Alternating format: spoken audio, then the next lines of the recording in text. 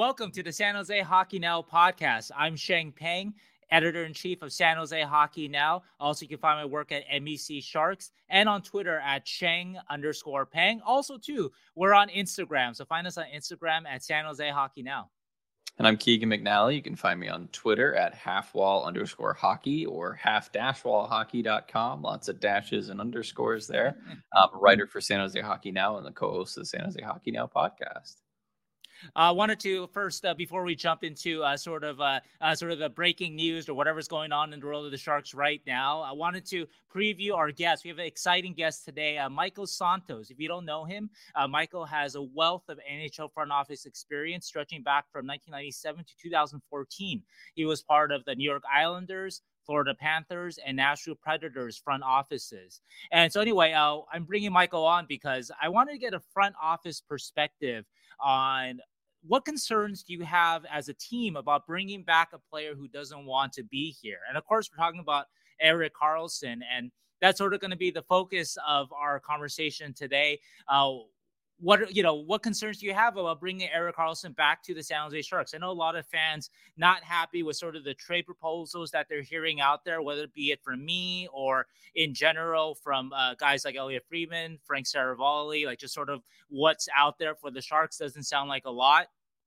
So a lot of fans say just bring Erik back. And so let's talk about sort of the historical examples and the implications of bringing a player back who doesn't want to be here. Also, too, Santos shares a couple of really interesting slices of hockey history. The Islanders, who he was an AGM at the time, wanted the number 2 pick in the 1997 draft. That's the Joe Thornton, Patrick Marleau draft. Of course, the Sharks drafted Marleau number 2.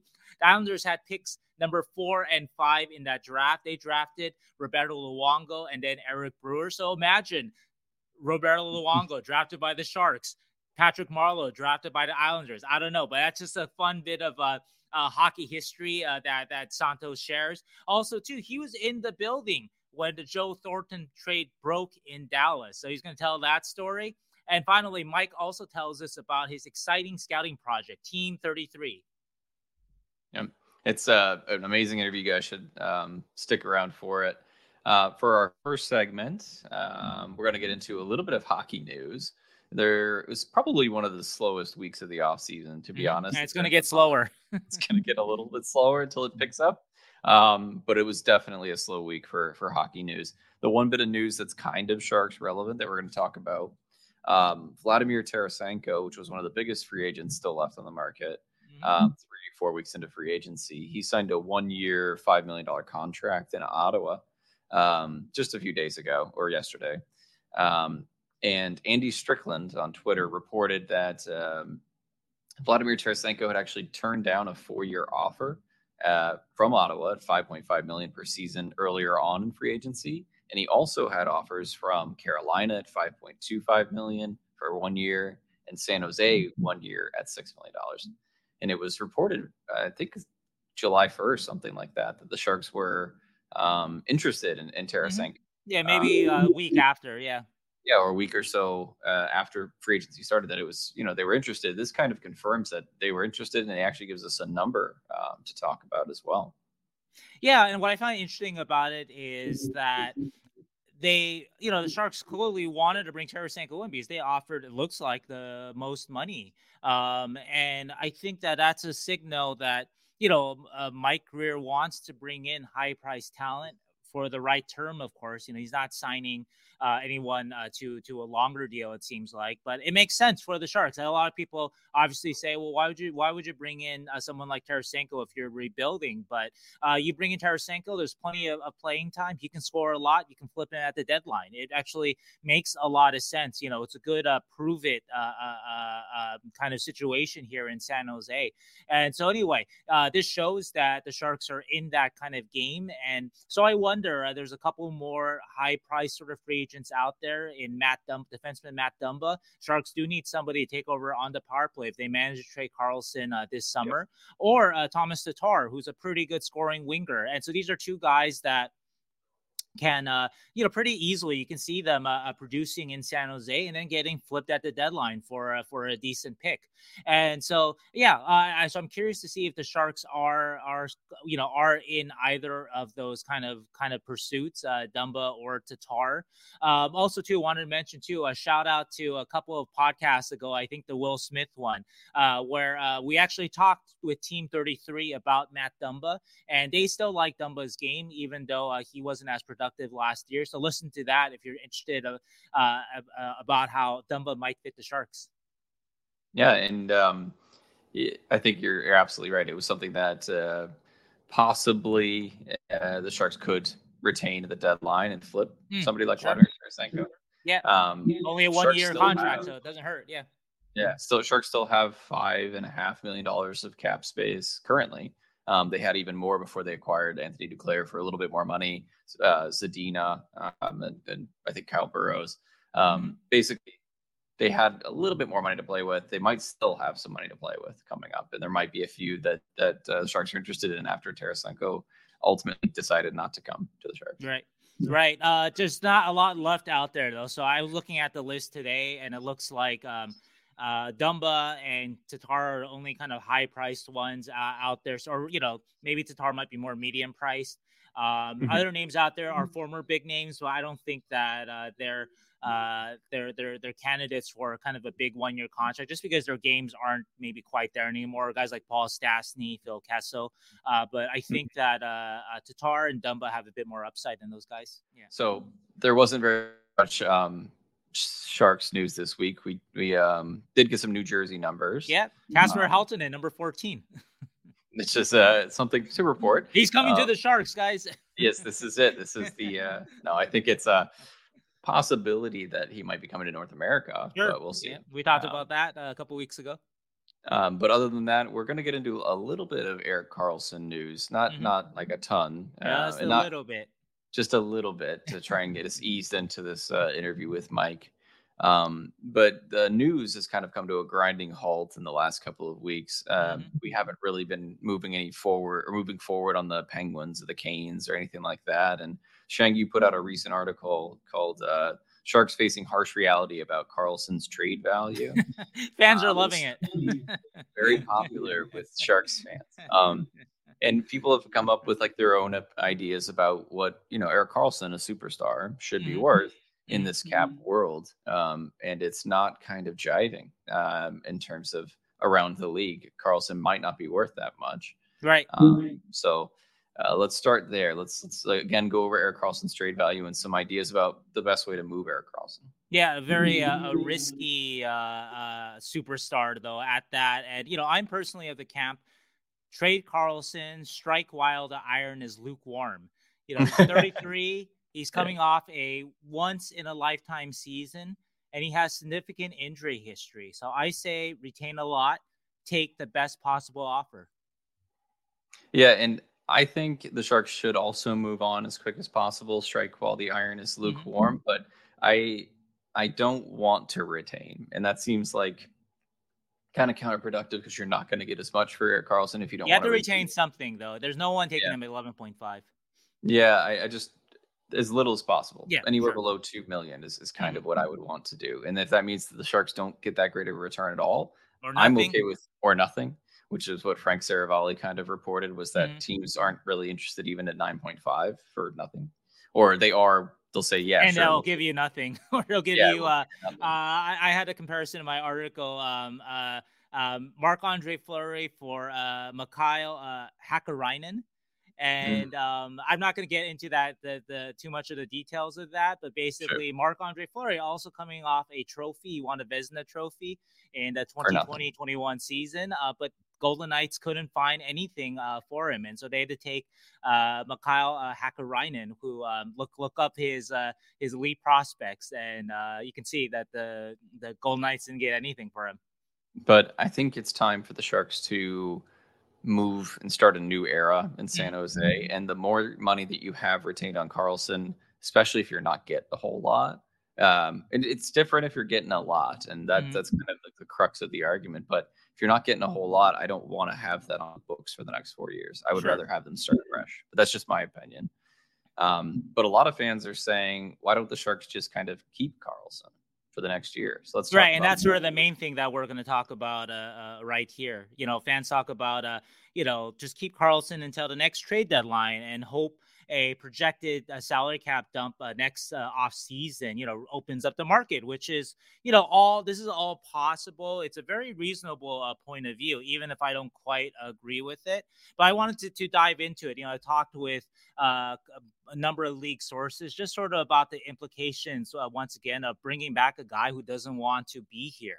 And anyway, there are a couple of hangups and risk with bringing back a Karlsson, some obvious and others less obvious. And so that's what we're going to dive into, sort of the positives and or negatives related to keeping Karlsson.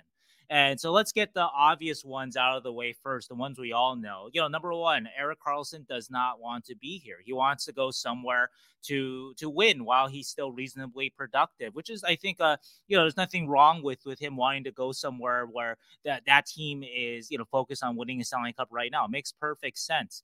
And so I think the question that brings up for me is, what do the Sharks owe Erik Karlsson? And I personally, and I know a lot of fans, I feel like in some ways they're writing out their revenge on Karlsson for really the disappointing seasons that he had before 2022-23. And so I personally always favor the player. I'm usually in sort of strikes, lockouts, right? The players are the millionaires, the owners are the billionaires. And so True. I'm always on the side of the closest thing to the underdog, which is in this case the millionaires. And so anyway, I don't think that Karlsson should take one less penny than his contract owes him. I know some fans suggest that. I think that is crazy. Karlsson has totally earned his sort of the contract that he signed. Has he been as good as a contract kind of suggested or demanded that he be? No, he hasn't been. But when he signed it, he was indeed arguably the best defenseman in the world. So he got a contract that was befitting that. But what do the Sharks owe him? And I think that is a fair question.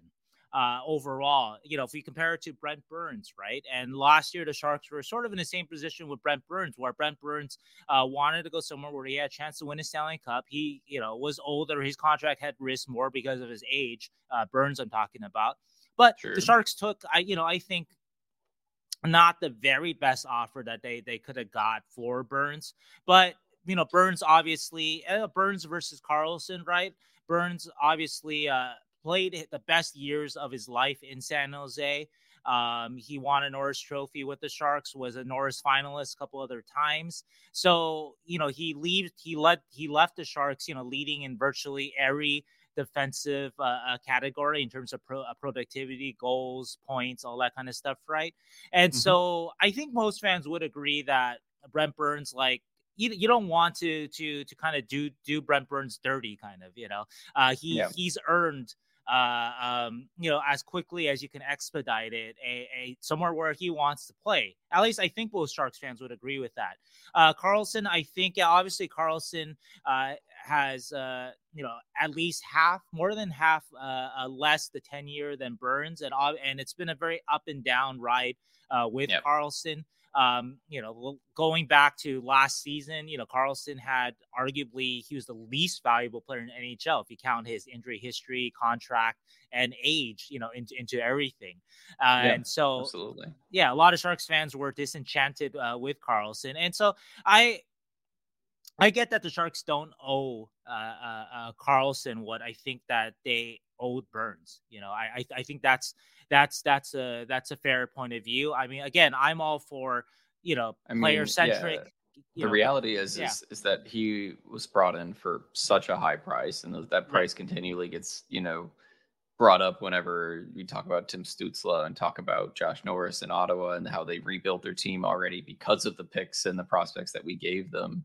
And we got one Stanley Cup run out of it. Like, not even a Stanley Cup I'm run. going to argue one point there, though, that that when the trade happened, though, let's not forget that everybody thought the Sharks won that trade, Oh yeah, I'm not right? denying that Right. fact. Everyone thought They that did that first well. round pick would be, well, that's going to be a late pick because the Sharks didn't Hmm. protect it. That's Didn't happen. that was the mistake there. Yeah, Though the Sharks didn't protect it, for I know a good reason. They were trying to, the Ottawa would have asked for something to protect the pick basically, and so yeah. The so it was reality a is calculated that gamble there. Sharks fans feel like we gave up those things Sure, and we got one playoff run. Whereas Burns, we sure, gave yeah, up Charlie Coyle, Devin Setaguchi. That's about it.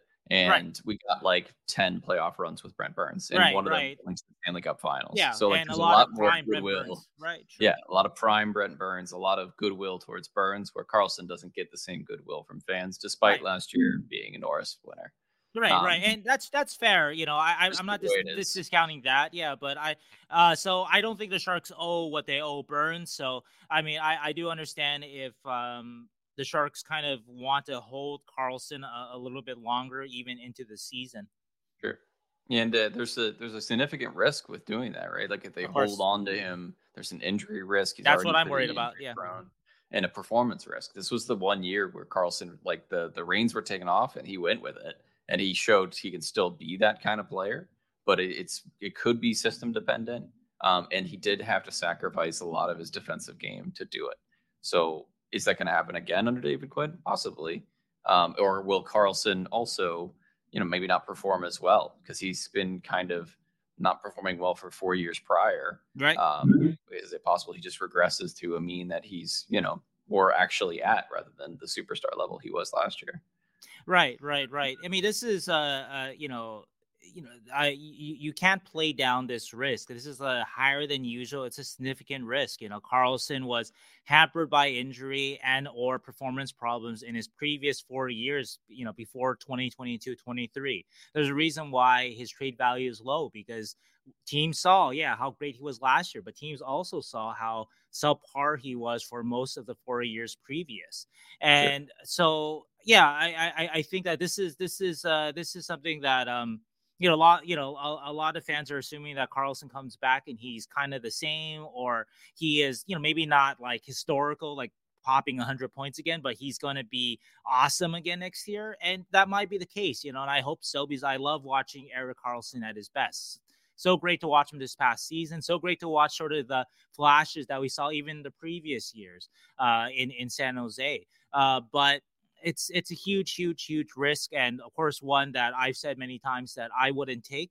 But let's talk about taking that risk, right? Even more, and let's talk about sort of the we talked about the obvious risk with bringing Karlsson back, be it injury, performance risk. Um, Mhm. Also, too, what we started off with, that Karlsson just doesn't want to be here.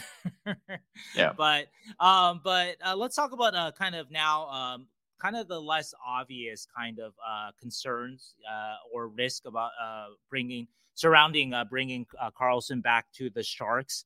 And for this one, I reached out to a couple of league sources, agent, multiple front office people. Just I was curious about their thoughts. Just sort of what do you worry about when you bring back a star player that doesn't want to, be, where he's at? And the agent told me this was an interesting response that essentially, for a non-playoff team, there's really no concerns. And that could be where that's probably where the Sharks are going to fall. Sure. And for a playoff team, the concern more is that you want everybody to be kind of all in, committed to winning and not about me or getting out of town, right? And so that's kind of so that was that perspective. I talked with a NHL front office person, and what they said was, yeah, possibly the coach, wouldn't want a guy who isn't bought in or who doesn't want to be there, which makes sense, right? So that's another kind of concern there. I think most of the concerns in this sort of quadrant are, how is this player going to mesh with the locker room? How is the Sure. player going to this player interact with just everything going on when he doesn't want to be there? And I think that speaking about the issue of the coach, right? That David Quinn has been pretty clear, and I believe him that he would welcome Erik Karlsson back with open arms. And even though the Sharks are not, projected to be a playoff team,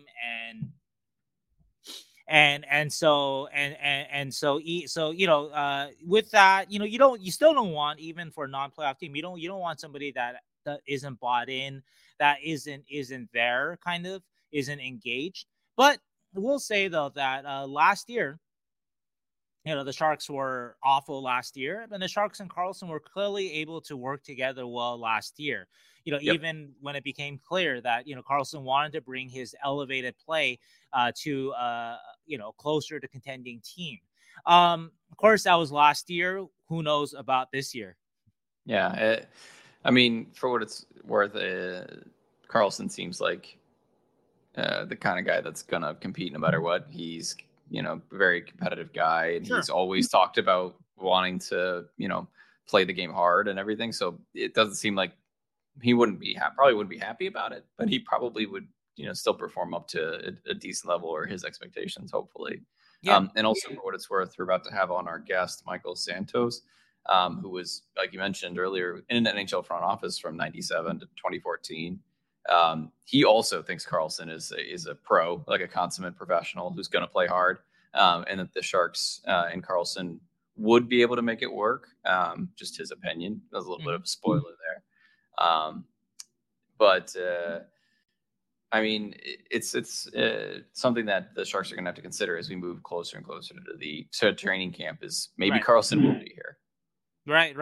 And so I think overall, like, you look at the big picture of it, right? And look, like, I've been pretty clear about how what I think about it, through various articles this off season.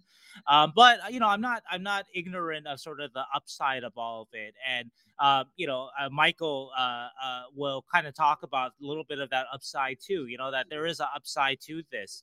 And looking at it historically, you roll the dice for Karlsson to start the season. If it pans out, for sure, you can be looking at better trade offers on the other side. Look at Alexei Yashin a long time ago in Ottawa. He wanted out of Ottawa. Matt Duchene wanted out of Colorado. And they're good examples of players who wanted out but played another season with their respective teams. Now, comparing Karlsson to Yashin and Duchene isn't a perfect comparison. Yashin was 27 when he was traded from the Sens to the Islanders. Duchene was also 27 when he was traded from the Avs to the Senators. Neither also had the significant injury history that Karlsson has, so just not as much risk there. But because Ottawa kind of held, stuck to their guns, right?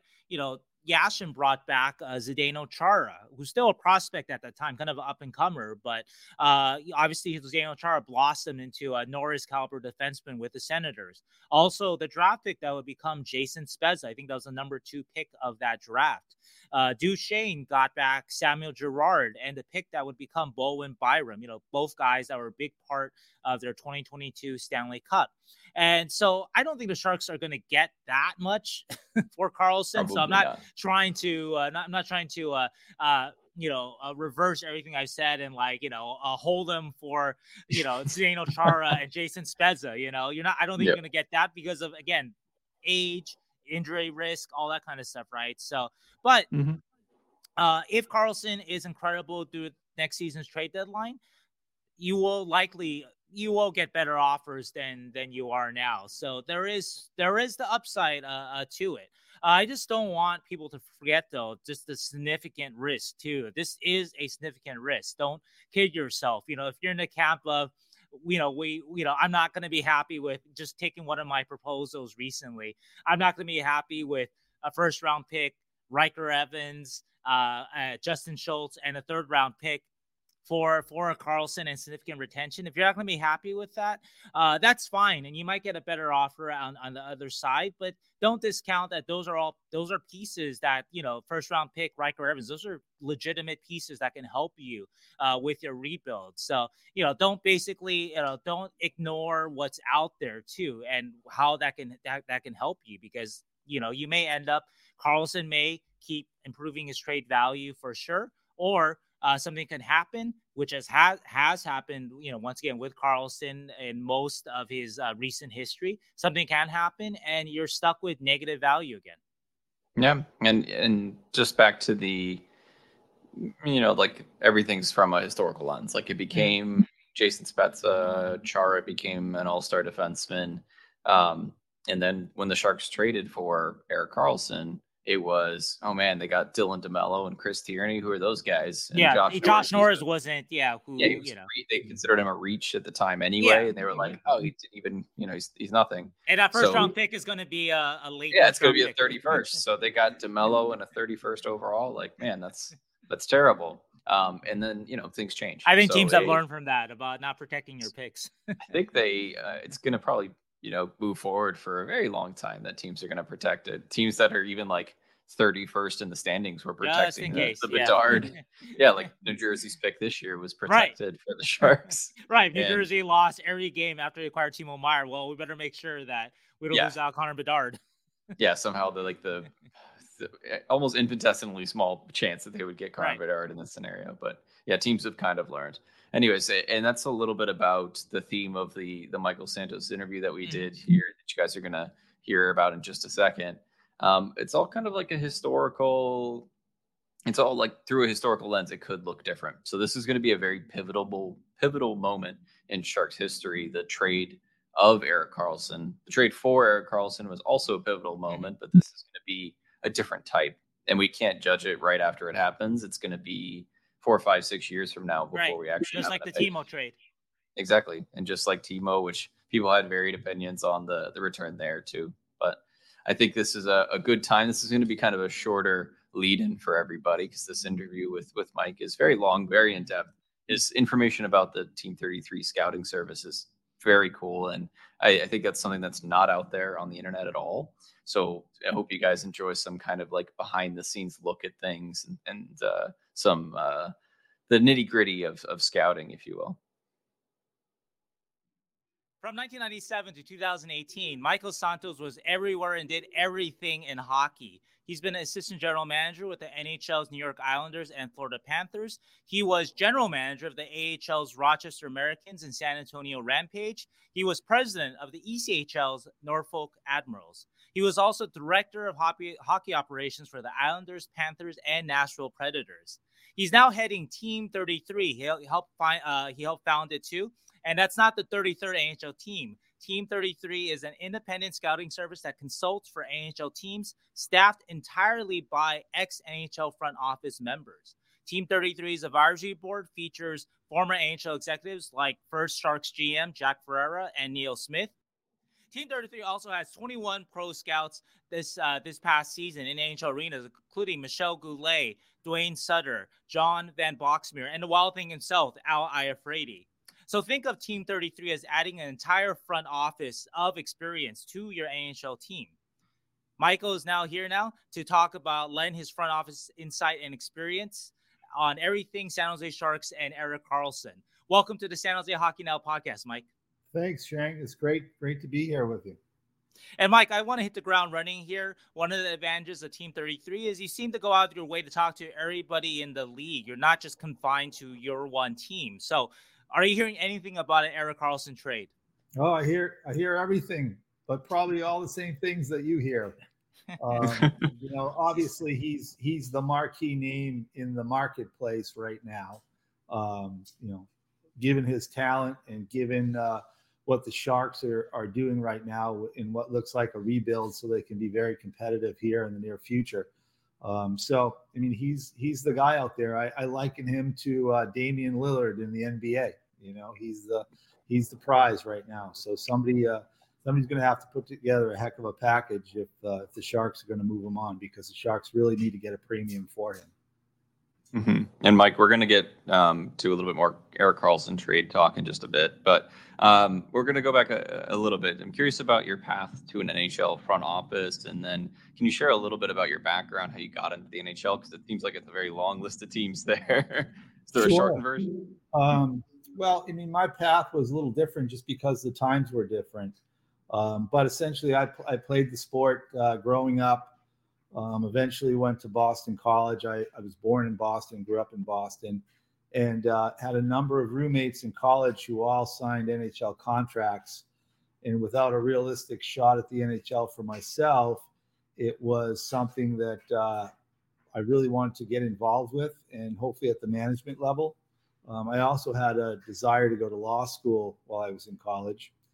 And so out of college, had the opportunity to do a full-time internship with the NHL in New York, which led to really exciting projects like creating the NHL All-Star Weekend with a group of folks in New York. Such things as the skills competition, not exactly how it exists today, but at least when it was created, and when it was in San Jose back in the 90s. That was a great All-Star event. Yeah, 0-0 and pointing at Dominic Hasek. Yes. Yeah, who could forget that? And and of course, the game itself.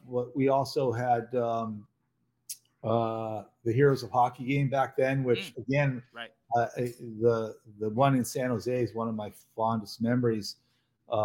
We actually had a team at that time. The Sharks were still fairly new in the league, so we had a team of former California Seals that played against the NHL old timers. So it was a heck of an event that night too. Go ahead. No, that's fine. Interrupt. Sorry about that, Mike. I wanted to also ask you, actually, you mentioned your college roommates who signed NHL contracts.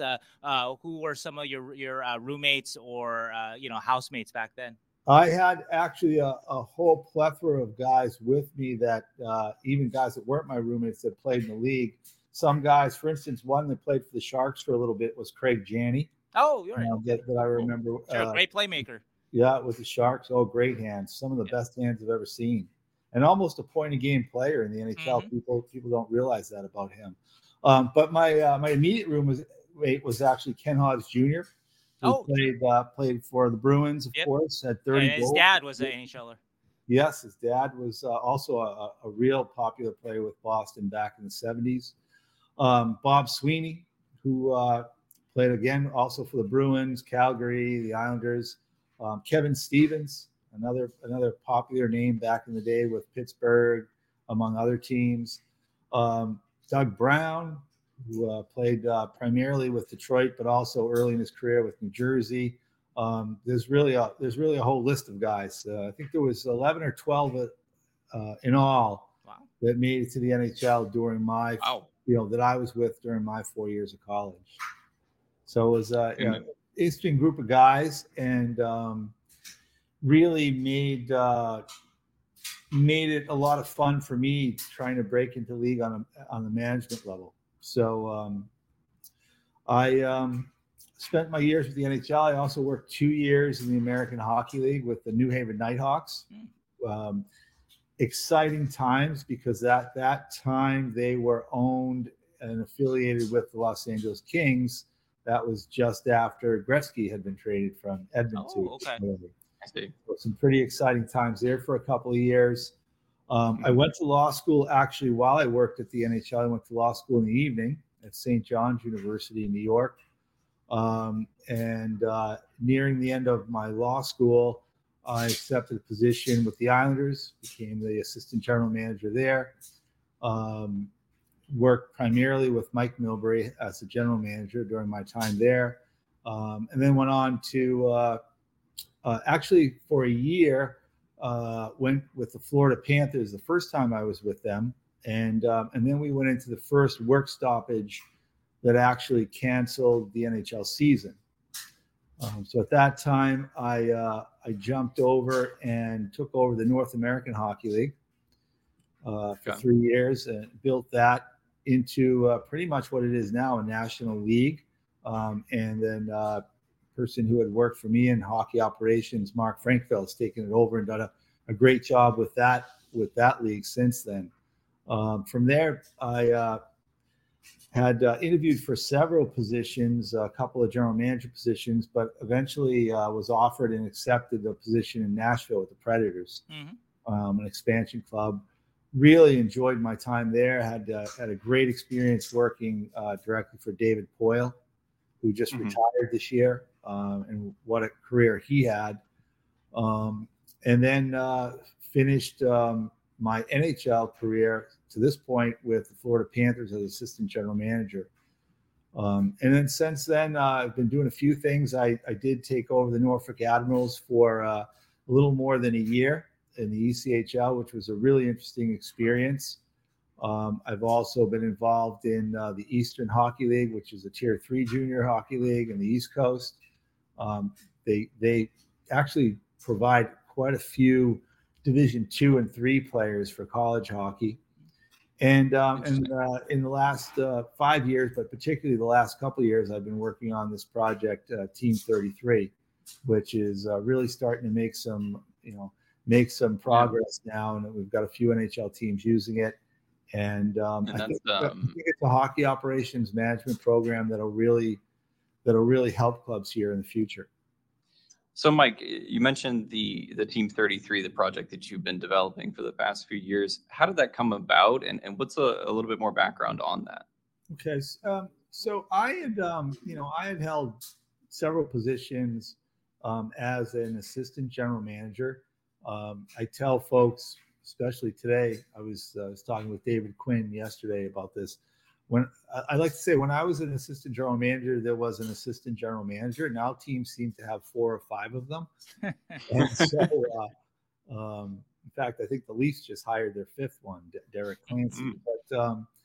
But my time was at a premium, and I really had to find ways to do things more efficiently. It was a real busy job. And so I was finding ways to do that. And then during the pandemic, I decided that, I could put all of those different things that I had learned, things that I thought were more efficient and better ways to do things, such as scouting or search for players that fit your needs, make trade proposals, analyze transactions, make good, solid decisions on, who you send to the American Hockey League, who you recall in their place. And so I began working to put it all together into a program that's really a hockey operations management program. It's meant to help particularly executive level employees, such as the general manager, maybe an assistant general manager, even an owner could use this to understand more about what's going on with his or her team. And so that's really how I position it. It's a hockey operations management program. And if you can imagine, we operate as if we're an NHL club. We have employees that are, experienced NHL people, former NHL general managers, assistant general managers, scouts, coaches, and some folks come and leave year by year because maybe they're employed again by an NHL club in some capacity. For instance, I had Barry Trotz working for Team 33 last year, and now he's in a general manager's position. I'm sure he would tell you that just in the less than a year that he spent with us, that the program really helped prepare him for the position he's in now as a first-time general manager. So that's really how I position the program. Some of the benefits of it are that the information that we are able to provide is without bias. And that may seem like a small thing when you first think about it, but when you're in an organization, it's very easy to become, bias about players, either positively or negatively. Perhaps the player was drafted from your area as a scout, or you had a lot to do with making the decision to trade for a particular player. Maybe he's a player that doesn't play well, and the coach puts him in the doghouse. So this is a way for the organization to take a step back and see what people that are not in their organization think about their players, their transactions, or potential transactions, or maybe who they can acquire to fill the needs that they have, make their team better. Because I guess if you had drafted and developed and met with a player, their family over many, many years, you might become biased just from a personal perspective rather than a hockey perspective. Yeah, you certainly could. You certainly could. So that that's definitely a benefit. There's also things that we do differently from my experience working for clubs. Without getting too deep into it, we scout differently. For instance, we put different weights on different attributes because they're not worth the same. I think you'd Sure. find that most NHL clubs scout in a way where they rate players on a scale. Maybe it's 1 to 5 or 1 to 10. But the game always changes. And so at different times, different attributes are more important. Like right now, for instance, skating and hockey sense, thinking the game are a premium. And so they Sure. shouldn't be given the same weight as physicality, or shootout, Hmm. those types of things. Absolutely. So those are some of the things we try to do as well. Um, And we there was also a, go we ahead. also offer, in my opinion, we offer better coverage. I mean, the typical NHL team, because of expense, probably more than anything, will have 3 or maybe 4 pro scouts. For instance, in North America, covering at minimum the 32 NHL and the 32 AHL teams. So that's a if you divide the work up, that could be as many as 20 or so teams that a scout's responsible for. By us having a larger staff, they're more geographically desirable, if you will, and they Sure. have the opportunity to see teams that they're responsible for much more. So where an NHL team scout may see a particular team play or player play 6-8 times a season, my guy might see him play 30 times. So we're able to gather more information, and it's less expensive for us to do so. Your scouts often live where they're scouting, right? That's what it seems like, and that probably saves on a lot Yeah, of cost. yeah, exactly. I mean, like, so none of our scouts, or rarely do they have, for instance, an overnight stay, or any travel other than by their car.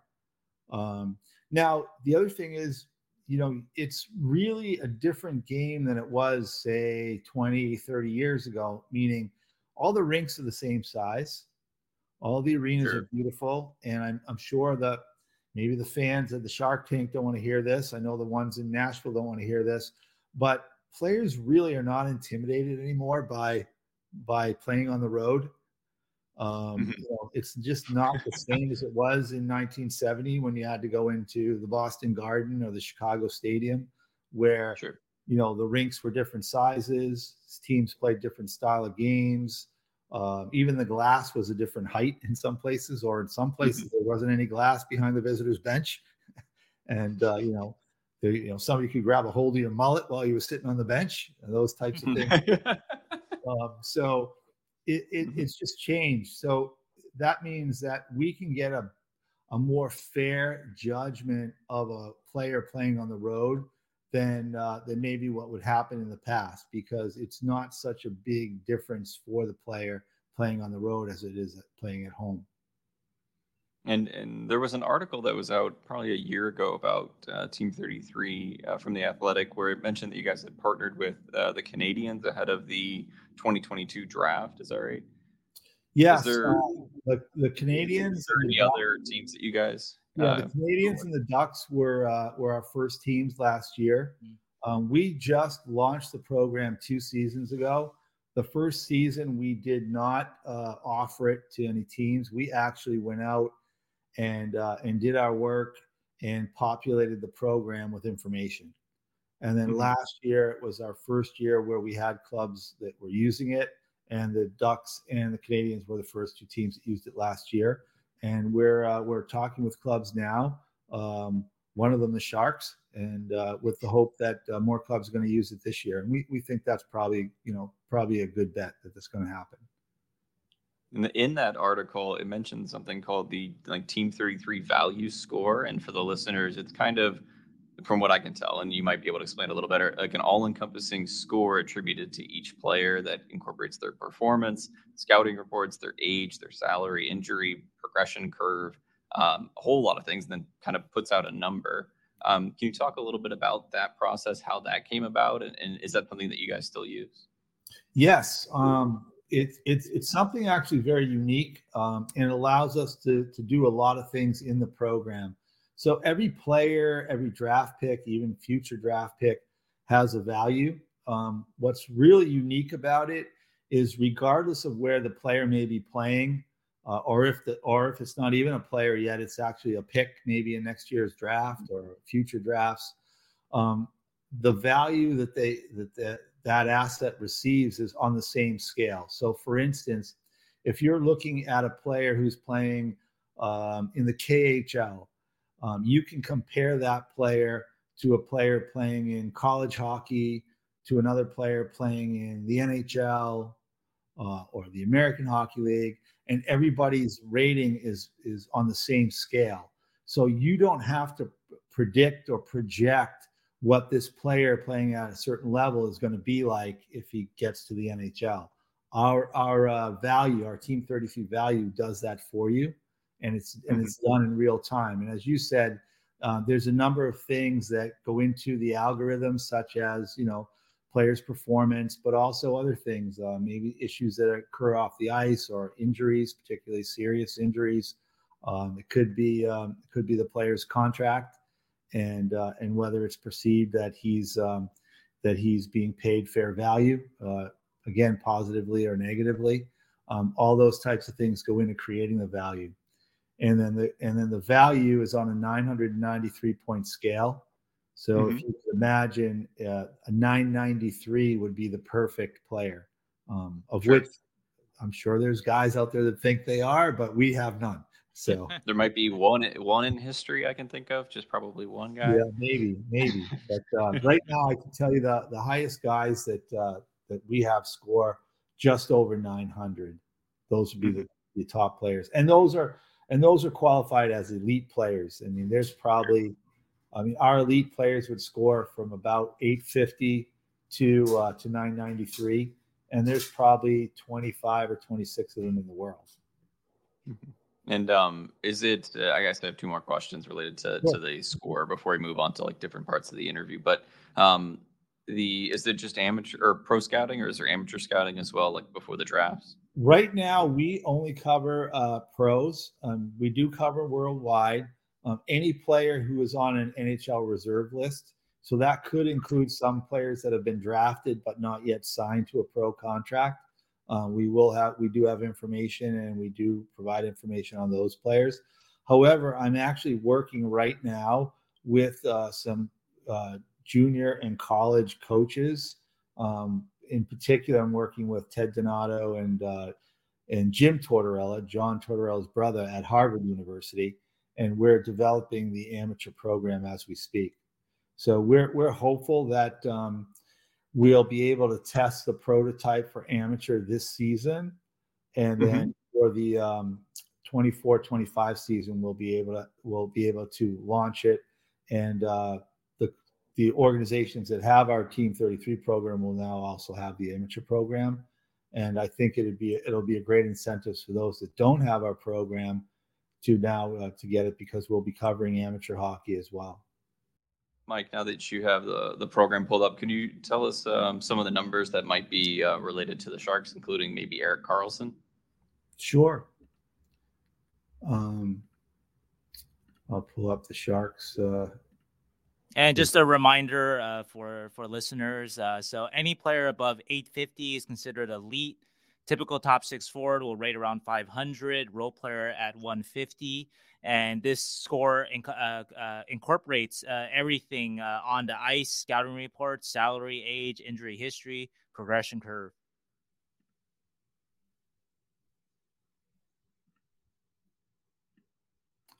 All right, so we'll start with Erik Karlsson. Erik Karlsson, our program rates him as a 582. Okay.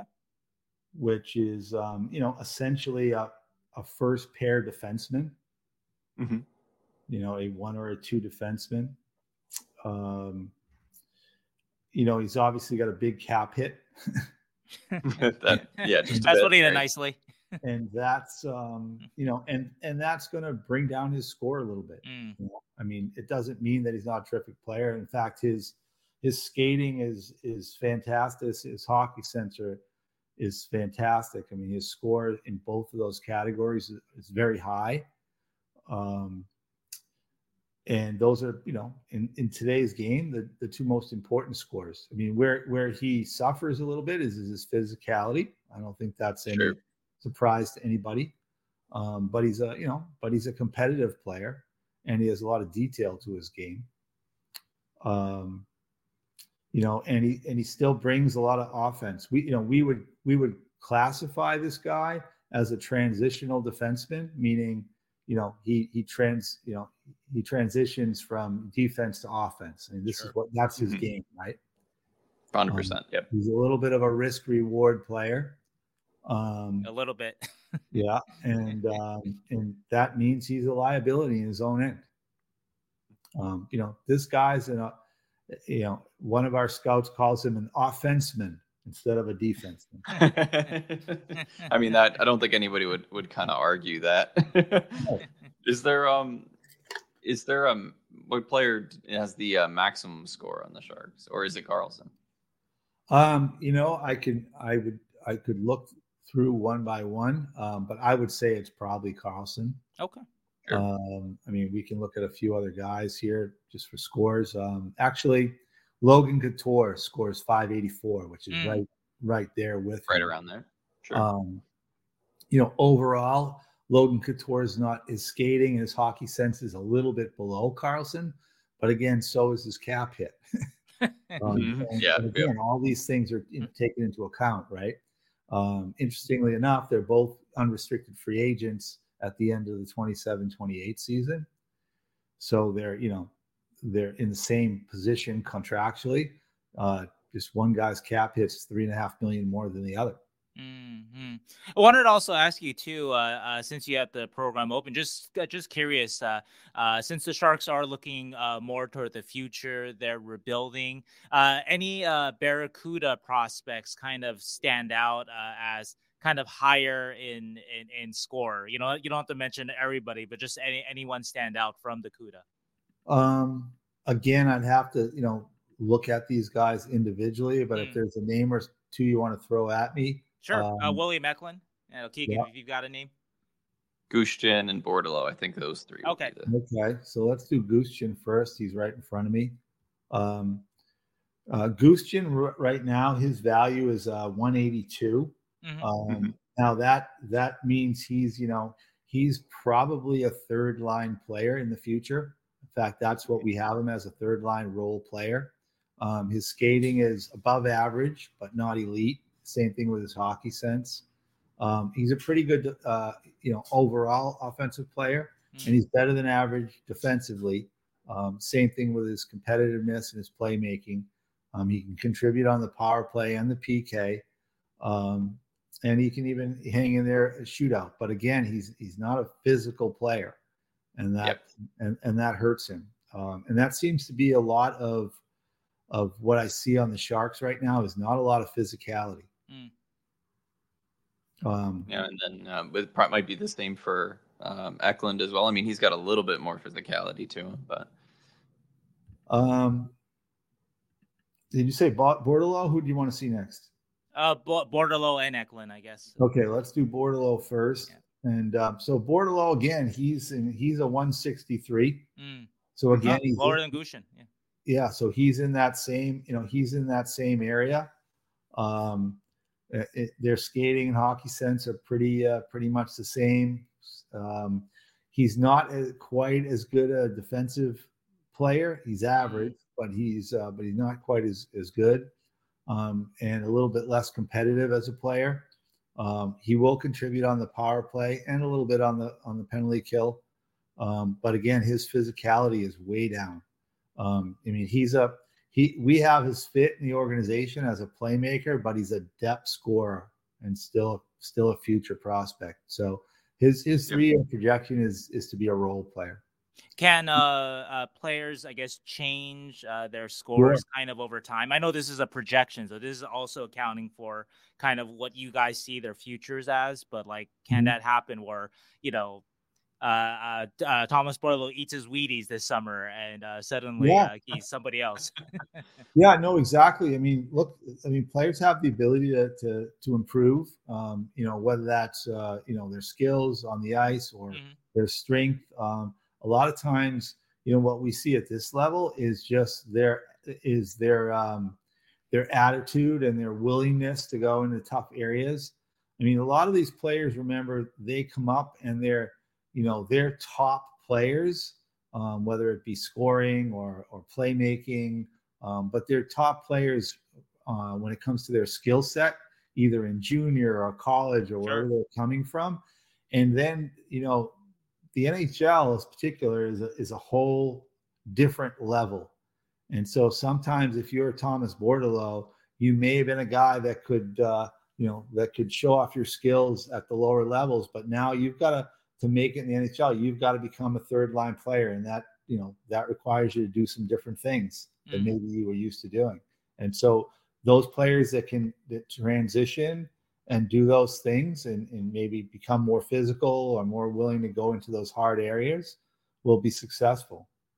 Yeah, I want to remind our listeners that the Team 33 value score, that is obviously numerical, but there's algorithm to that. But this is also vetted from 21 pro scouts who are watching, the different, all these different players are watching the Barracuda. And so, Mhm.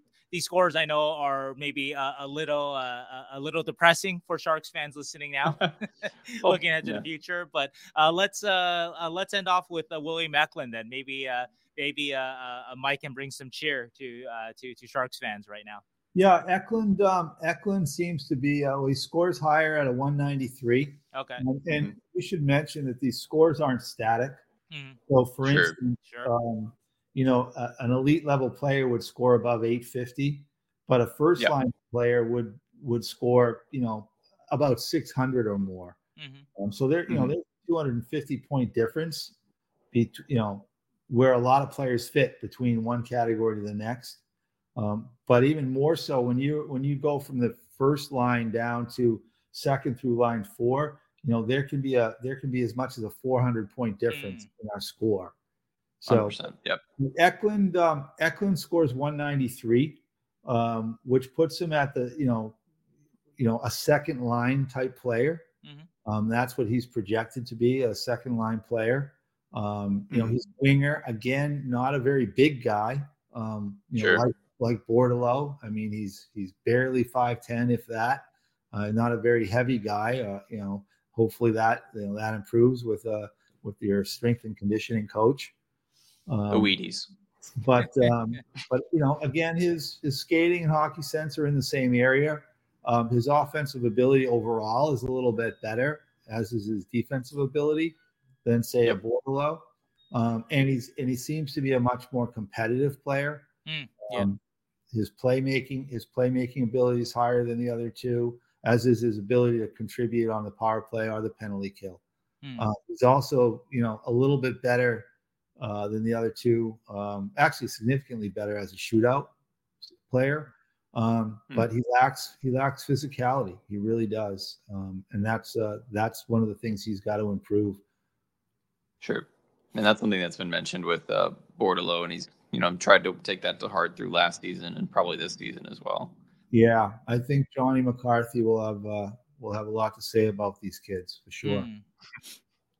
Well, Mike, thank you so much for this introduction into Team 33. I think you mentioned to me before, too, that eventually you guys want to go to a subscription platform. So that means that Keegan and myself, we can subscribe, or you guys listening, you Right. guys can subscribe to Team 33 and get these kind of scouting reports and insight from pro scouts, NHL experienced scouts. But moving on, though, Mike, one of the big reasons why I wanted to have you on, I wanted to explore a couple of Erik Karlsson scenarios with you from a front office perspective.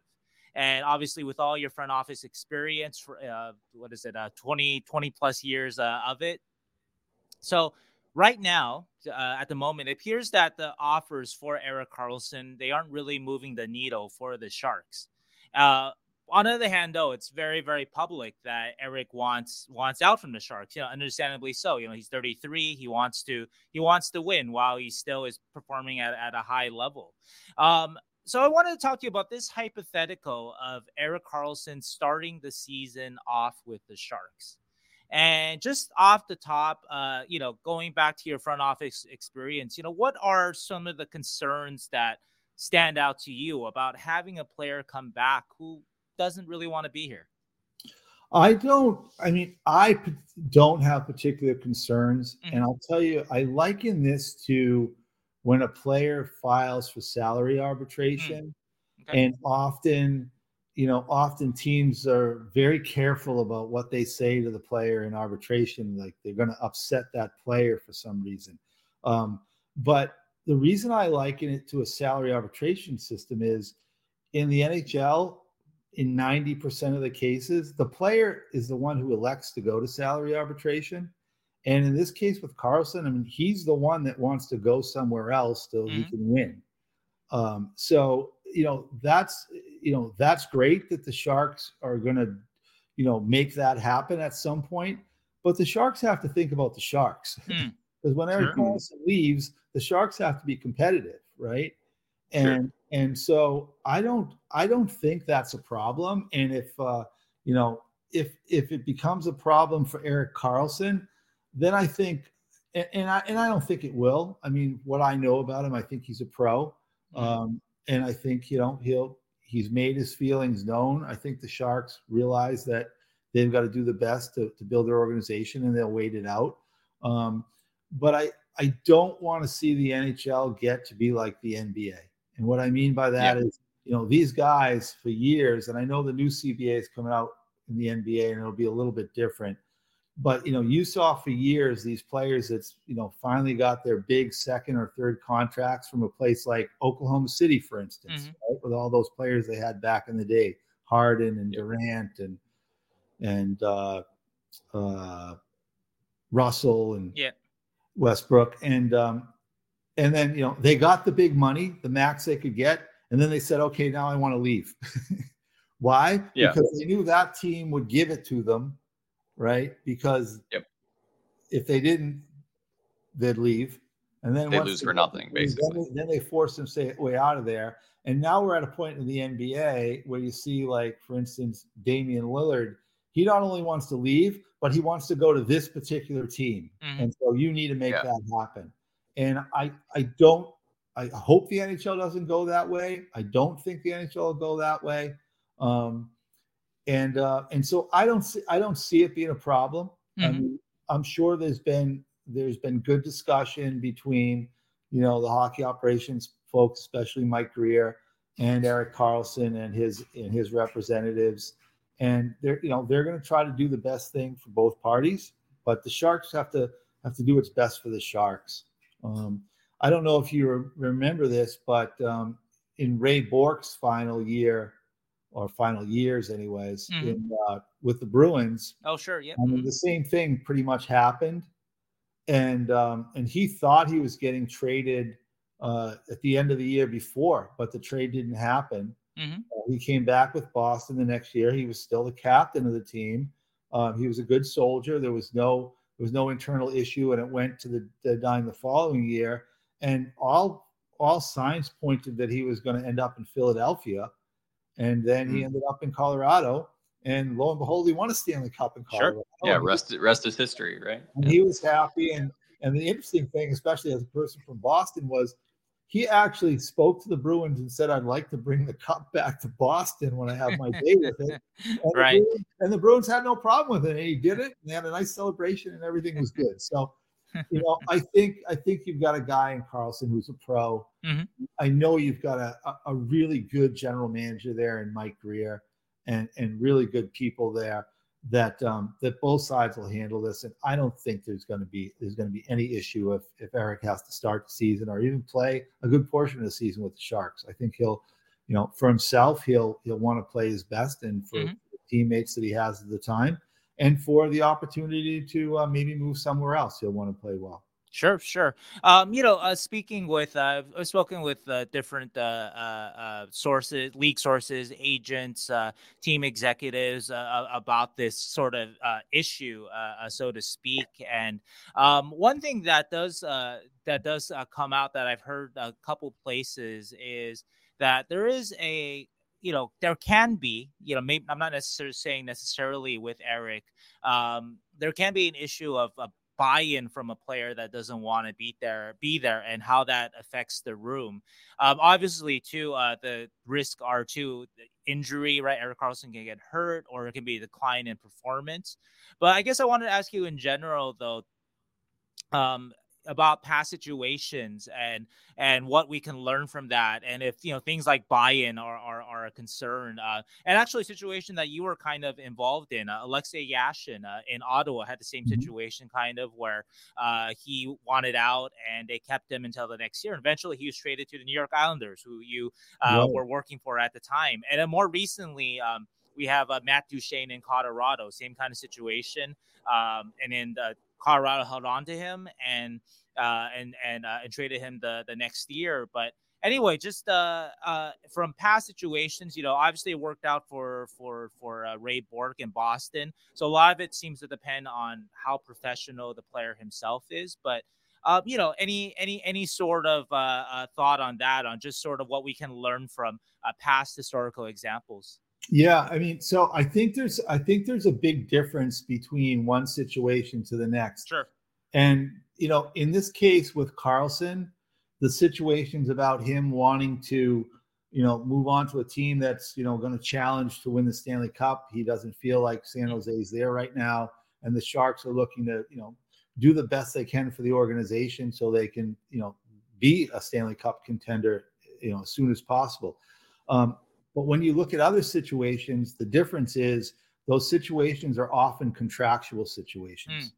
Karlsson's situation is Sure. not a contract. He gets paid very well. Hmm. He agreed to that contract. I'm guessing, it was easy for him to agree to that contract, given the amount he's being paid. And so, he has an obligation to honor that contract and earn that money that he's going to be paid. A lot of situations, you bring the Yashin situation back, and boy, that really goes back into my memory. But the situation in Ottawa with Yashin was contractual. Right, he And wanted a raise, I believe, right? yeah, he wanted a big raise, and he got one when he got to the Islanders. Um, but that was so that was a different situation, and one where the player didn't want to play because it wasn't worth it for him to play. Sure. But in Karlsson's situation, it's not worth it for him not to play. Mm. I mean, that's a lot of money, and injury could happen at any time in any situation. Sure. But I don't think any player goes in and thinks about that. If they do, that's when they're going to get hurt. It's the risk. It's the risk you take. But I think that's the biggest difference when you look at these different situations. Is it a contractual situation, or is the player got a nice contract and he just wants to get to a place where he can win? Yeah, and it just to kind of go off what you're saying, that it's obviously worth it. Erik Karlsson, 11.5 million AAV. He's the highest paid defenseman in the league. So that it's definitely worth it for him to play, and it's not worth it for him to not perform right up to his value. But one more question off of this too, and I'll say that I'm on the side of, I've been consistently this summer saying that I think that the Sharks should trade Karlsson this summer, just get the best that they can this summer and kind of move on from it. But I do want to mention this, that, and the fans know this too, that there is a big payoff here, possibly. Yashin and Duchene, their teams, Ottawa and Colorado, waited it out. Obviously, Ottawa got the pick that would be Jason Spezza and Zdeno Chara, and Colorado got Sam Girard and a pick that would be Bowen Byram. So there is a possible big payoff here. Though it should be mentioned that they are much younger, and they were Yashin and Duchene were much younger and less injury prone than Karlsson when they were finally dealt. But just Mike, just the question for you here is just that, you seem to be on the side of the Sharks should hold out and just wait for the best package, even run the risk of taking Karlsson into the season and just come what may into the next trade deadline? Yeah, I think that Karlsson's made his wishes known, but the Sharks have to do what's best for the Sharks. I really do. And this is a situation where, again, as you mentioned, he's the highest paid defenseman in the league, $11.5 million. That's not an easy hit to your salary cap. That's going to be, I don't know, 13-14% of your salary cap in one player. So, there are not a lot of teams that can make that deal and add him, especially teams that are, going to be the top competitors to win the Stanley Cup. Like, those teams are usually the teams that are up there pretty high in the cap. So I think that it's really smart for the Sharks to be patient. Who knows? Maybe a year from now, I'd have to look at teams' rosters and their payrolls, but some other teams, at that time maybe they may lose some money from their cap, and all of a sudden they can become suitors. Sure. So maybe there's a pool of 2 or 3 teams now. Maybe next year at the end of the season, that pool becomes 6 or 7 teams, and so right. And the cap is supposed to go up too. Right. It's you never want to be in a position where there's only one team. Right. And you never want to be in a position where the player not only wants out, but then also tries to control where he goes. I mean, that's the NBA situation. And I just think I think that's ugly for the NBA, for teams, for fans. When the guy says, I want to trade. Thanks for the big contract. I want to trade, and here's where I want to go. I want to go where they sell lots of suntan lotion and have a great night. So I don't know if I'm taking a side here because I don't think Karlsson's like that, or at least hasn't been like that so far. I just think the Sharks have to be patient and make the right deal. And I keep talking about the NBA, but look at the Brooklyn Nets. I mean, they were patient with Kevin Durant. Last year. They thought they were going to trade him last summer. They ended up trading him in the late winter, right? Like those kind of things. Yeah, so, he was great in Brooklyn too before he got traded. Yeah, and I don't think he was a problem there, which was great. I don't anticipate that'll be a problem for the Sharks, but I do know that $11.5 million is a lot of money for any team to take on its cap, and especially if you're going to try to give them to a team that thinks they can win the cup. Okay. Well, I have one more Karlsson scenario for you, slightly different, definitely crazier. So as we know, Eric has 4 years, 11.5 million AAV, but looking at the details of his contract, it's actually very interesting that he's actually only in big quotes, he's only owed $39 million over the next 4 years. That works out to a $9.75 million a year average, and so that is significantly less than his AAV. And so I wonder, there was a rumor out there reported by Frank Saravalli that the Penguins would be willing to take on Karlsson at 20% retainment. And 20% retainment is about $9.5 million a year. So the problem for the Sharks there is that the Penguins don't sound like they're willing to offer much on top of that. The Sharks' reward there is just getting Karlsson's contract mostly off the books with very low retention. And that sort of generally seems to be, at least at the moment, the interest in Karlsson right now, fair or not, but that is sort of what the market is saying about Karlsson right now.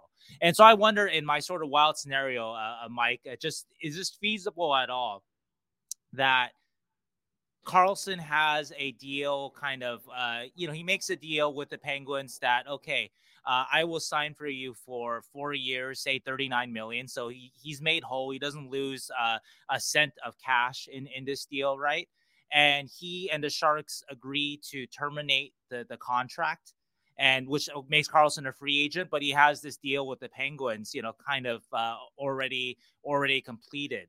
And I know it's a wild scenario, but it's been brought up to me, and it makes sense in some kind of ways. And there is some minor precedent for it this summer with Philippe Zadina, who walked away from 4.56 million, not 39 million, but 4.56 million cash from the Detroit Red Wings, and signed with the Sharks for just 1 year, 1.1 million. But if Karlsson is made whole in something like this, is this something that is, conceivable? Because at least for the Sharks here, you get totally off the hook of Karlsson's contract. And Karlsson gets to go where he wants, and he doesn't lose, any cash. Well, I think there's just a lot, even too much at play there. Sure. I mean, you're telling me that Karlsson wants to go and, compete for a Stanley Cup team. Well, I know there's an aging Crosby and Malkin in Pittsburgh, but are they really a top competitor for the Stanley Cup? No, but they're better than the Sharks, though. Well, but really they're not, because they didn't make the playoffs last year either, right? And True. At least the Sharks got a nice big lottery pick for their season. Yeah. So that's part of the game. The other part of it is, if you're the Sharks, I don't think they should have to pay for somebody else's cap issues. If that makes sense. In other words, why should they have to jump through hoops so Karlsson can go, where he wants to go, and it makes it work for another team's salary cap problems? Well, they get the whole contract out the books, though, because the talk is that the Sharks will have to retain a significant amount to move Karlsson, be it 20%, which is sort of what it seems to be right now, and upwards. Obviously, the max for retention is 50%. So in this scenario, you wash your hands completely of Karlsson's contract, which is cap space, right? Is pretty much the most valuable thing these days. Yeah, but I mean, do the Sharks have a cap problem right now? No, they don't. Yeah. So I don't think the Sharks should worry about, other teams' cap space. I think the Sharks need to make a deal in which they get the right assets back. Okay. Whether that's prospects, draft picks, hopefully both for their sake, for this type of player. I mean, this is, I know he's primarily an offensive player, but he is the highest paid defenseman in the game. I mean, he's an all-star player. There's no doubt about it. And so, they should fetch something for him that helps their organization be successful in the future, more than just, getting the contract off their books. Okay. Because my other thought is, what if Karlsson didn't want to leave? Would the Sharks want to move him? I mean, they had a chance to move him last year. And he wasn't the guy they chose to move, right? I mean, so it might be the one thing that's kind of putting butts in seats for right now, is to be honest, is Karlsson. Yeah, it could be. But one of the few things. I think this, again, we started this conversation. This is the Sharks' best chip right now for building their future. And so they need to maximize their return. And that means more than, clearing cap space and getting this contract off the books. And how do you predict this whole thing shakes out? Do you think it ends this summer? Do you think it ends during the season? I think they'll probably make a deal before training camp starts. Okay. I really do. And like you, I hear Pittsburgh, but there might be somebody else I think that could pop up and get involved in this. And it sounds to me like Pittsburgh's trying to be cute here and trying to get a steal of a deal. And if the Sharks are patient, I think there'd be another opportunity. And if there's not, once they get into training camp, I just move along. I mean, the big Joe Thornton trade happened, I think, in November. Sure. And that was a situation back in the day where, Joe wanted out of Boston. There was no doubt about that, but he hung in there until they were able to make the right deal for both teams. Well, this is a great segue because go ahead. No, I was going to say Sharks got the player that they wanted in the end, and it all worked out for the Sharks. So maybe patience is best. Well, maybe not so much for Boston, but Sure. speaking of the Well, they historical won the aspect, cup and we they did didn't. win So. eventually, yes. But it's a great segue into sort of the last part of the conversation here. And Mike, thank you again so much for your time and your insight. Wanted to, I'm a big kind of alternate history nerd, and you mentioned Joe Thornton here, and fans love to hear about stuff like this. So, in all your front office experience, Islanders, Predators, Panthers, any sort of Sharks trades almost happened that you heard of, or with those teams that you were with? I don't remember any almost Sharks trades that I was involved in. I don't know why. I mean, honestly, the only time I remember even being in a discussion with the Sharks about any kind of deal was way back when, and it was Patrick Marleau's draft year. Oh, sure, yeah, And 97. I was with the Islanders, and we were trying to get the draft was in. I remember the draft being in Pittsburgh, Mm-hmm. and I don't remember what year that was. 97. I should remember what year that was, Yeah. but we were trying to find a way to move around to see if we could somehow snag Marleau, but we couldn't get it done. We were probably, I'm sure, one of many teams that were trying to get into that spot. Did he go 2? Yeah, you went 2. Yeah. If I recall, the Islanders were 5, and you guys drafted Luongo at 5. Yeah, I think we had 4 and 5. Oh, 4. Oh, you had 4 and 5. And we took Brewer and Luongo. Well, let me ask you. Do you remember? Did you offer 4 and 5 to San Jose for 2? I don't remember what the trade was. I mean, there's a perfect example. When I was with the Islanders at that time, we stored draft picks, and there were many years where we had 2, 3, and first round picks, and sometimes we'd have a couple early second round picks. So I don't remember what we would have offered, but we weren't able to get up to that spot to get Marleau. Right. Well, that's some fun alternate history. The Islanders drafting Marleau at number 2. I assume that in any deal, at least one of 4 or 5 would be going back to the Sharks, and then some other stuff. And so, who the Sharks draft at number 4 or 5? Roberto Luongo, maybe, who obviously had a pretty good career himself. Who knows, right? I mean, that it was interesting. It was interesting, but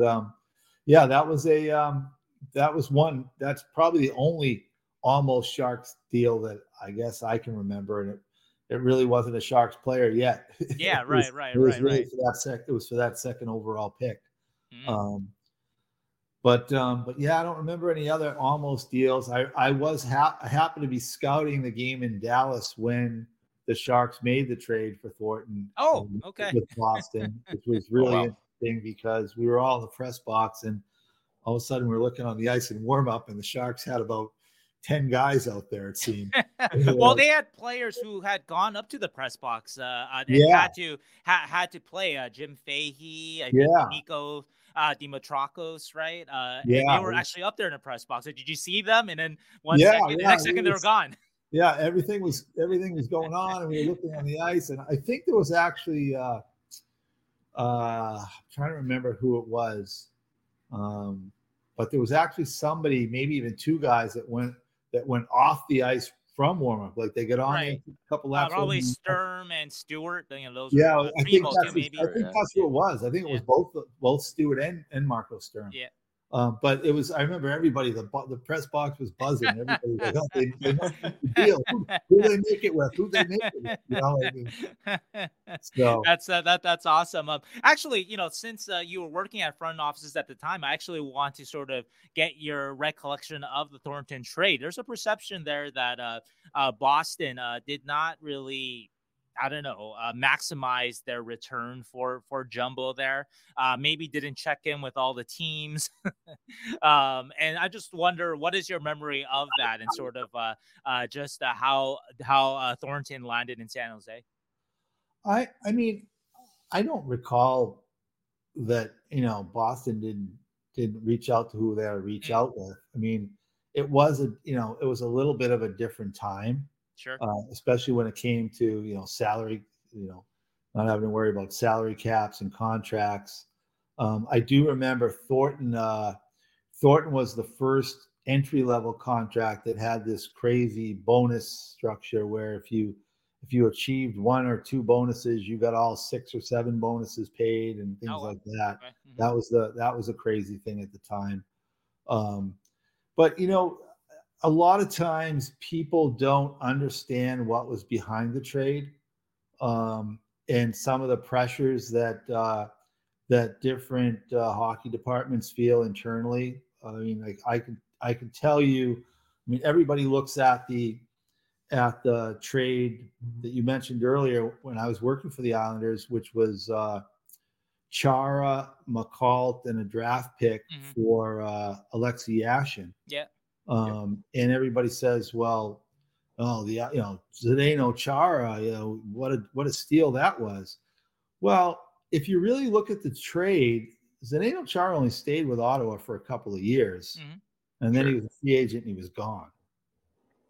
And at the time, the Islanders had just been sold to Charles Wang, new owner, and previous to that, our payroll restrictions were $14-15 million a year by our previous owner. Right, and the Rangers were spending like $60 million, right? Oh yeah, and Rangers, the Red Wings were too. Yeah, and so all of a sudden, Charles Wang came in and said, "I'm going to give you a payroll, but I expect you to win."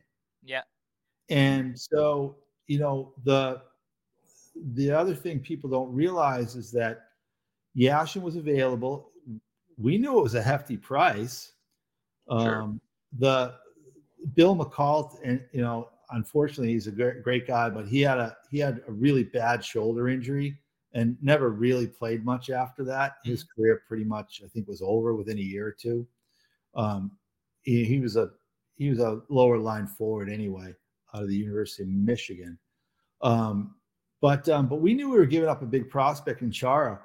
But one thing that no people realize, well, I don't think people realize, is that the other guy that was holding out at that time and that we also acquired the same day in a trade. Sure, Michael Pekka, right? Michael Pekka. Yeah, I remember, yeah. And people don't realize that it was, I think, 3 times in 4 years before that Ottawa and Buffalo matched up in the playoffs, and Pekka shut down Yashin. I mean, Yashin was a leading scorer in the league every year, and Pekka was shut him down in the playoffs, and Ottawa were getting knocked out. So we looked at that and we said, okay, if we can get Yashin and we can get the second line center that used to check him and shut him down, we're going to be okay. Yeah. And we actually acquired those 2 guys, and we made the playoffs that year for the first time in, I think, 12 or 13 years. And we started the season, I want to say we started the season 8 or 9-0 and ended up playing the Red Wings, who were also undefeated at the same time. It was like an unbelievable game. And but we ended up losing that year in 7 games to Toronto in the first round. But so again, a couple years later, Chara's in Boston. So it's true. It's easy to sit there and say, oh wow, what a stupid trade. But if you really look at the facts of how it all evolved, it really wasn't a bad trade at all. Yeah, no, I mean, it makes sense. I mean, Yashin was in his prime. He's a center, right? Yeah. And there's a lot of pressure. Obviously, teams like Buffalo, who haven't made the playoffs in like 10, 11 years, something like that are like itching to get back in kind of thing. There's a lot of pressure, especially when you get a new owner that does that. You can actually spend your money kind of thing. Right. And Yashin had a very famous model actress girlfriend who lived in Long Island named Carol Alt. Sure. Well, that all worked out well too. Well, Mike, last history question for me here, and then Keegan's got one more for you, and then we'll send you on your way. I just wonder, in your time in the front offices, just what was the perception of the Sharks and their front office? You dealt with Dean Lombardi's regime and then Doug Wilson's regime. Just any big difference stand out in how the two operated, or was it pretty kind of smooth when that transition happened? Well, I remember when the Sharks first came into the league, and they actually had a three-headed GM, if you Oh, will, sure, yeah. Dean right? Lombardi, Which was really Grillo, interesting. and who's And the third guy? Jack Ferreira, Yeah, and Jack Ferreira, Chuck Rillo, and Dean Lombardi. And obviously, I have a great respect for Jack. I've right. known him a long time, and I thought he was terrific, in that role. And Dean was really a scouting guy, right? Mm-hmm. And he was a real good guy at evaluating talent and scouting, which is what you want at that time. Jack had the management experience, and Dean was really an up and coming guy at that time. Sure. Really bright guy. Still one of the guys that I admire probably the most. One of the guys I admire the most in the sport as a general manager. Like what he did in LA was fantastic. I mean, he took an organization with the Kings that, for 40 years really did nothing, even with Wayne Gretzky. I mean, they had the one run to the finals. Sure. There, but he built a heck of an organization, won a couple of Stanley Cups, and then unfortunately had a goalie, an all-star goalie that got hurt, and they missed the playoffs one year, and he was out the door. But they did a great job there. But as far as my perspective of that, I thought the Sharks did a really good job of putting the right front office people together to build their organization.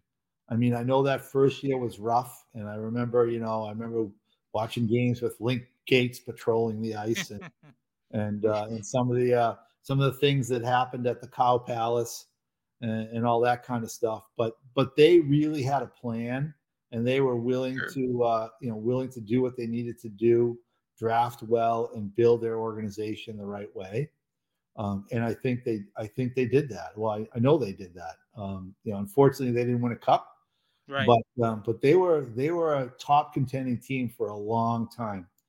And then from those three to move on to Doug Wilson, I mean, he gave them stability. Mm-hmm. I mean, there aren't too many NHL clubs that have a general manager that stays in place that long. And the way you stay in place that long is by being successful, but being competitive the whole and time. That Thornton trade that we talked about earlier was really the cornerstone, right, for that team being a top team for a decade or more.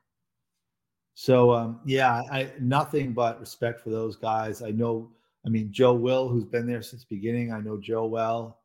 He's a great person, and he's done everything the organization's asked for him to do at different times.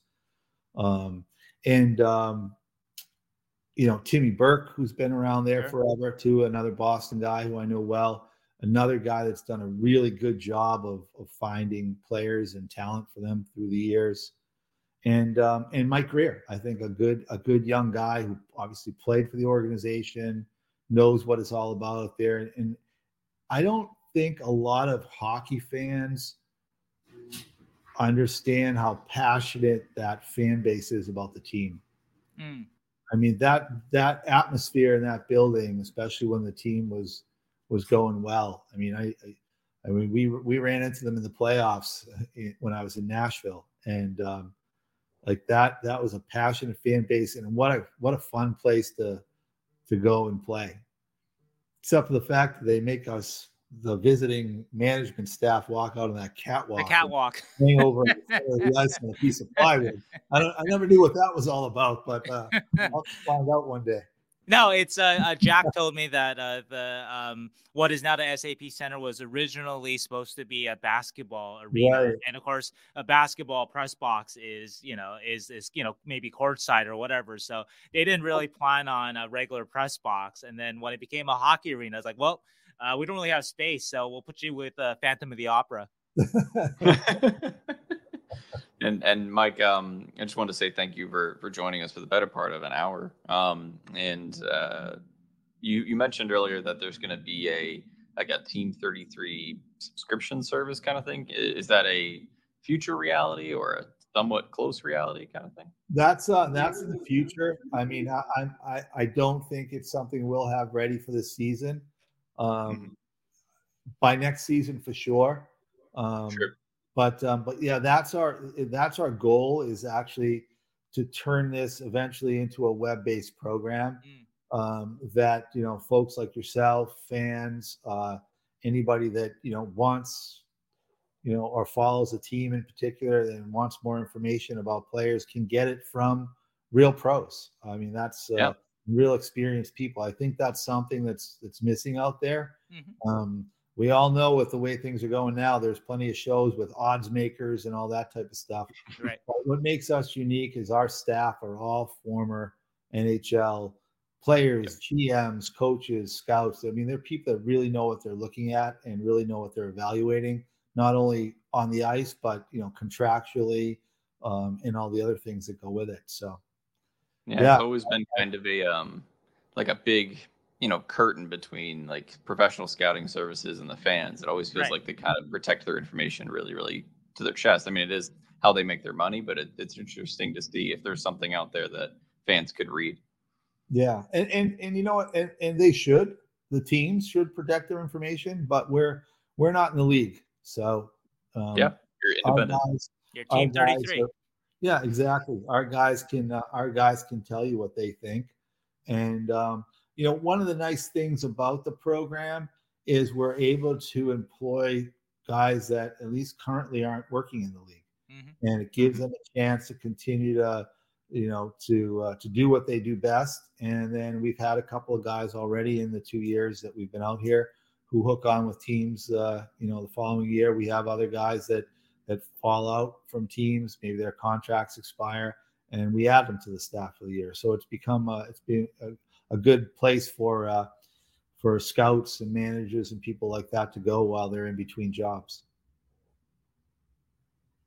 Thank you so much again, Mike, for joining us. Thank you, Mike. This was a pleasure, guys. Thanks for having me, and hopefully we can do it again sometime.